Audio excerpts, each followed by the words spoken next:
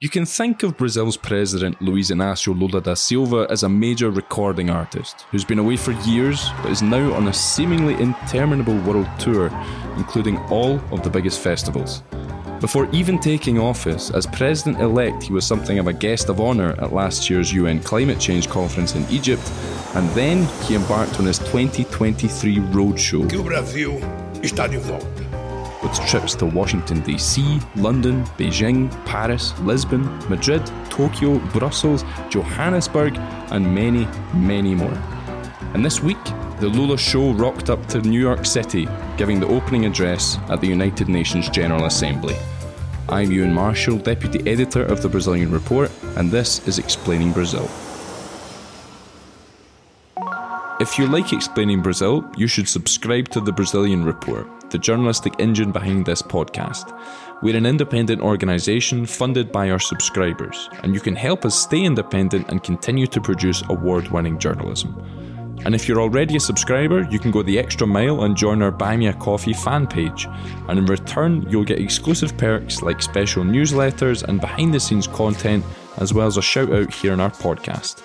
And today I'd like to thank our Buy Me a Coffee members: Andrei Novoseltsev, Tom Nolan, Marta Martins, Pan Ludwig, Leslie Seal, Caroline Hubert, Mark Hillary, John Thomas III, Louise Renz, Erwan Menais, Orlando Black, Steve Knapp, Aaron Berger, James Coney, Kars Vriesvik, Alistair Townsend, Peter Abramson, Jim Awofadeju, Michael Fryer, Mila Renasido, David Dixon, Joseto Z. Stankovic, Emerging Market Muser, Yarden Eftach, Tonika Thompson, Anderson da Silva, Kat Kramer, Peter Suffren, Anna Lund, and someone who chose to remain anonymous. And our Buy Me a Coffee members come from all over the world, so please, if we're butchering the pronunciation of your name, do send us an email. And if you too believe in the importance of independent journalism, and if you want to hear your name on our podcast, go to buymeacoffee.com/Brazilian Report and subscribe to one of the membership levels. Click on buymeacoffee.com/Brazilian Report to learn more.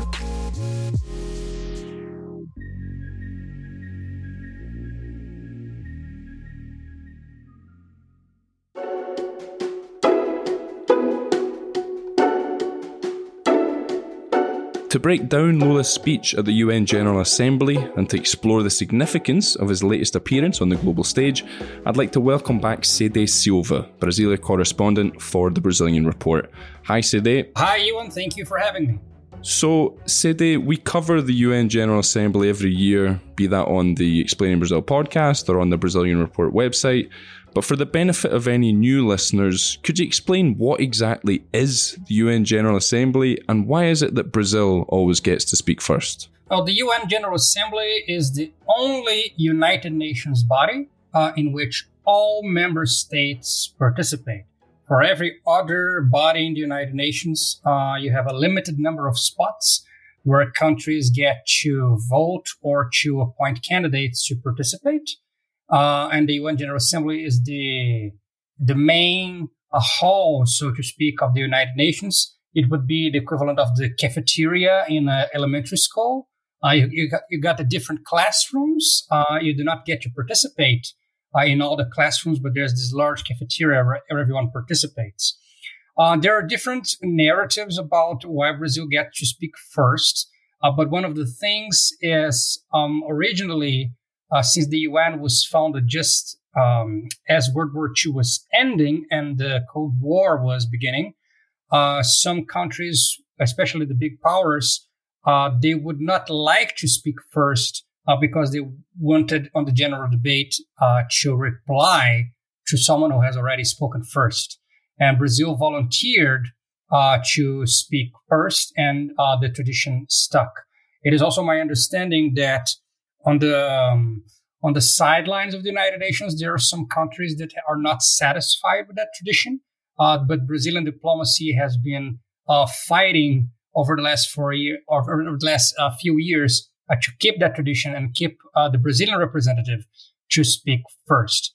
I would like to add one thing is that a lot of people say that the Brazilian president is the one that speaks first, but that's not really true. It's the Brazil's representative and always speak first, whoever that representative is. And Brazil only started sending its president to speak at the UN in New York in the 80s.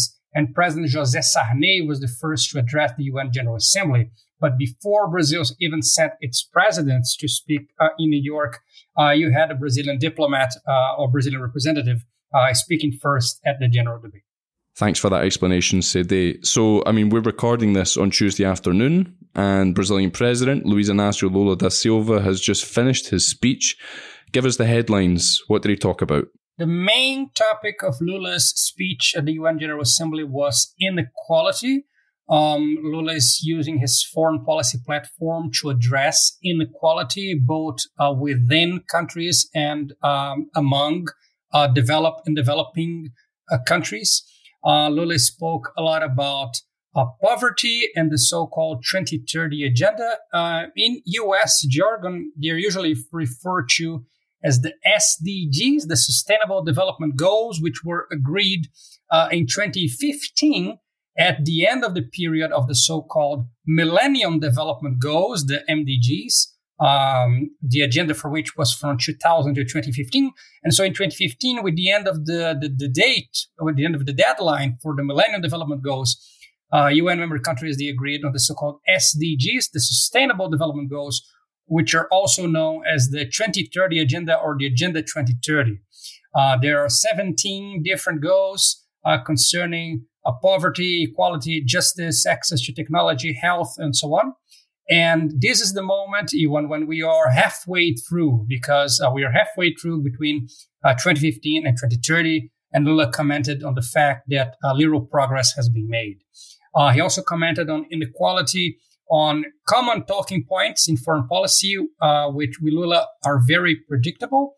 So he talked about the need to reform global governance, the need to reform the World Bank and the IMF, which have favored European and developed countries. He has talked about how the world has forgotten about the Doha development round at the WTO and how the BRICS are the answer of developing countries to the lack of progress on multilateral institutions. And in Lula's understanding, the lack of development in multilateral trade and governance and economic institutions has led to unemployment, has led to the precarity of work, and this has given rise to far-right adventurers. This is what Lula said, far-right adventurers who want to replace neoliberalism with nationalism. And this is dangerous in Lula's understanding.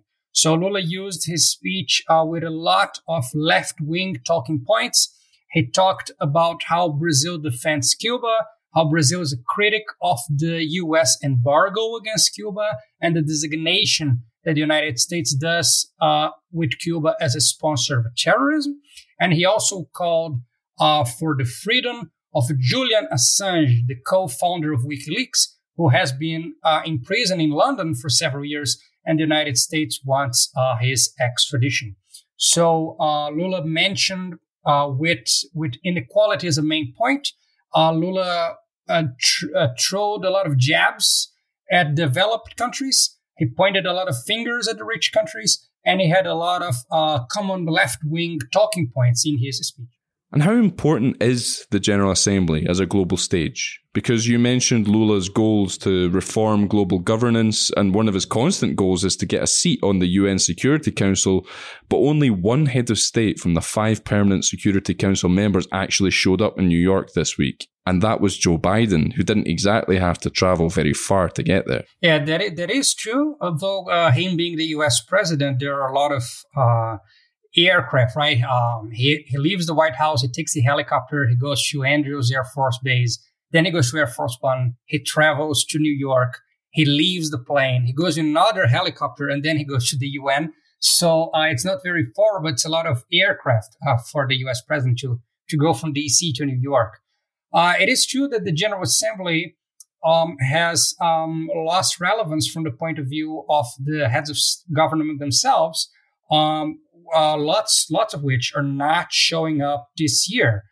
Rishi Sunak is not going. Emmanuel Macron from France is not going. Xi Jinping is not going. And Vladimir Putin, obviously, is not going.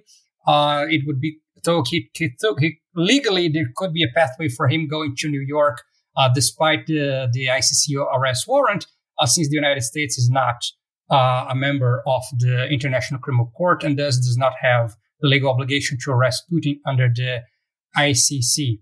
What we have been seeing, and this was Lula's point of view too in the speech, is that multilateral institutions such as the United Nations and the World Trade Organization have lost relevance over the last 10, 15, 20 years. And this has led countries to seek bilateral agreements or regional agreements with given partners rather than pursuing rules for everyone. And it is a point of Brazil's foreign policy for a very long time now to always pursue multilateral solutions. Brazil, under either left-wing or right-wing governments, has always pursued a multilateral solution and has always preferred rules that will go for everyone.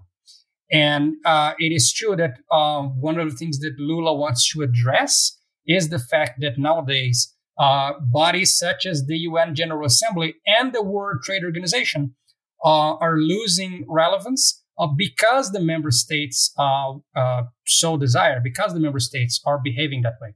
Now, back to Lula's speech, he got quite a big round of applause for repeating his "Brazil is back" catchphrase. But what does that mean? What's the context? What is Brazil back to, and where was it in recent years? So Brazil is back is a reference to Lula winning the election against Jair Bolsonaro, his predecessor. And during Jair Bolsonaro, he had a foreign minister named Ernesto Araújo, who actually said in a speech, in a microphone, to neo-diplomats, that it would be okay for Brazil to become an international pariah as long as Brazil stood by certain principles, which are principles in a far-right agenda riddled with conspiracy theories.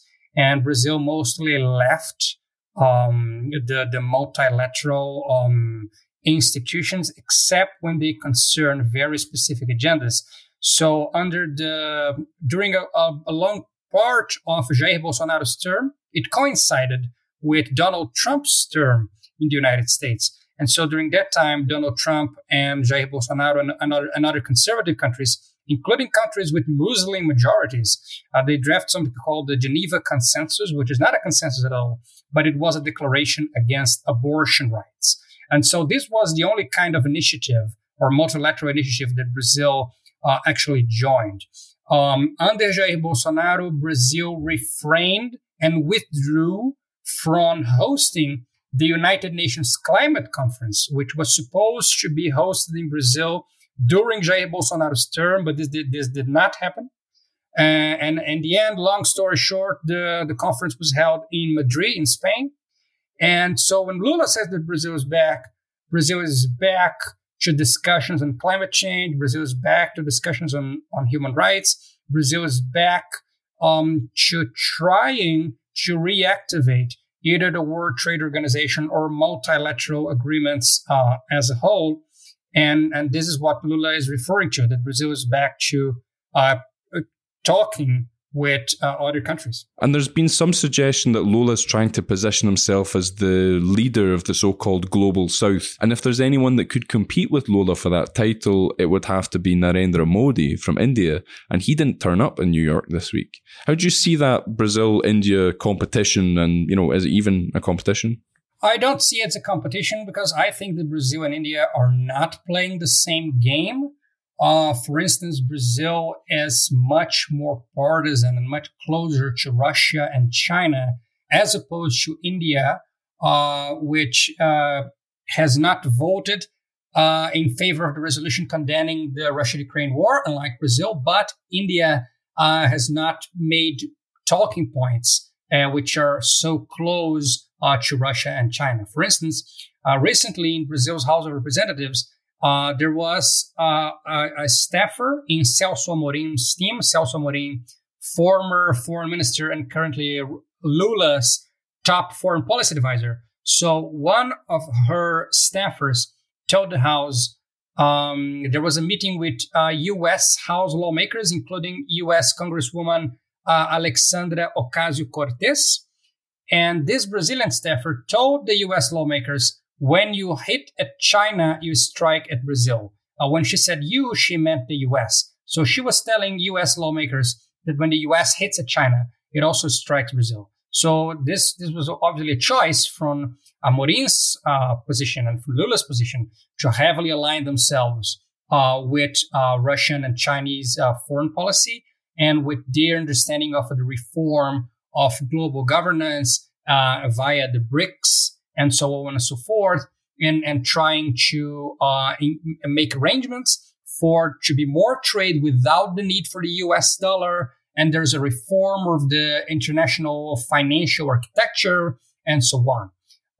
And Brazil has not really profited a lot from its quote unquote neutrality on the Ukraine war. But if we talk about India, there's a really interesting story the New York Times published in June this year, which is called How India Profits from Its Neutrality in the Ukraine War. So what India is currently doing is India is making a lot of money picking up Russian oil, which is under sanctions by Europe and the United States.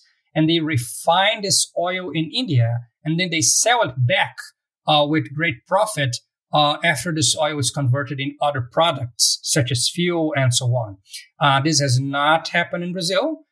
So I understand that India is really having a more neutral position where it stands to profit by playing both sides, where Brazil is not playing that game. Brazil is much more closely aligned with Russia and China and much more committed to this priority for the so-called global South, which I see that India is not pursuing. And you mentioned the Ukraine war there. I mean, that was always going to be one of the Assembly's big talking points, not least because the Ukrainian president, Volodymyr Zelensky, is actually in NYC, and he spoke on Tuesday afternoon. And Lula's got a one-on-one meeting with Zelensky on Wednesday. So if you could explain the significance of that meeting and tell us what they're likely to talk about. Well, the significance of that meeting, it will be used by both men to show that the other has not changed their mind. Lula is going to portray Zelensky as the guy that's strong-headed, does not want to negotiate, does not want to sit on the table with Russia. And Zelensky is using the meeting to portray that Lula does not condemn Russia and is not concerned with Ukraine's territorial integrity.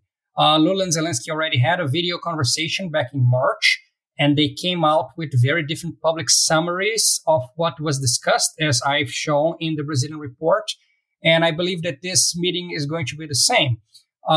In last year, when Jair Bolsonaro was president, Zelensky also had a phone call with Bolsonaro. Bolsonaro was very silent and secretive about the phone calls, which is a very typical of Bolsonaro in these meetings. But later, Zelensky broke the silence, and Zelensky told a Brazilian television station what the meeting was about. And Zelensky said, during the phone call, he asked Bolsonaro for Brazil to support Ukraine, which did not happen. And with Lula, it's not going to happen either. But both men are going to use the meeting to point fingers at one another later and say, you see, this guy did not change his mind. And Lula's got a few other bilateral meetings on the schedule, right? I mean, he's meeting Joe Biden and Zelensky on the same day. Yeah, so Lula and U.S. President Joe Biden are going to launch a global initiative for so-called decent work.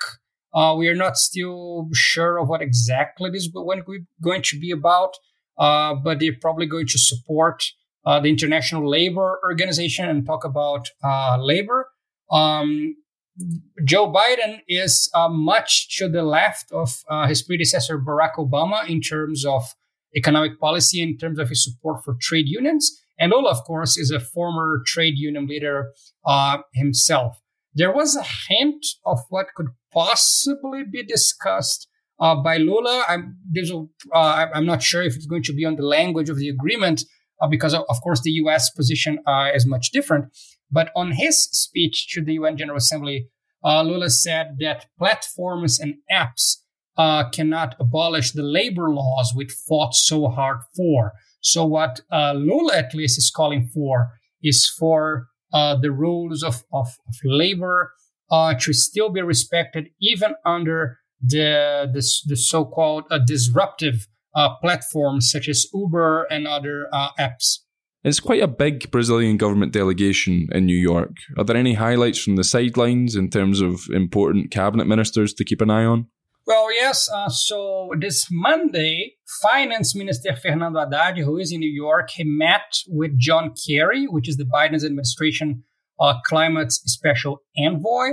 Fernando Haddad was with Environment Minister Marina Silva.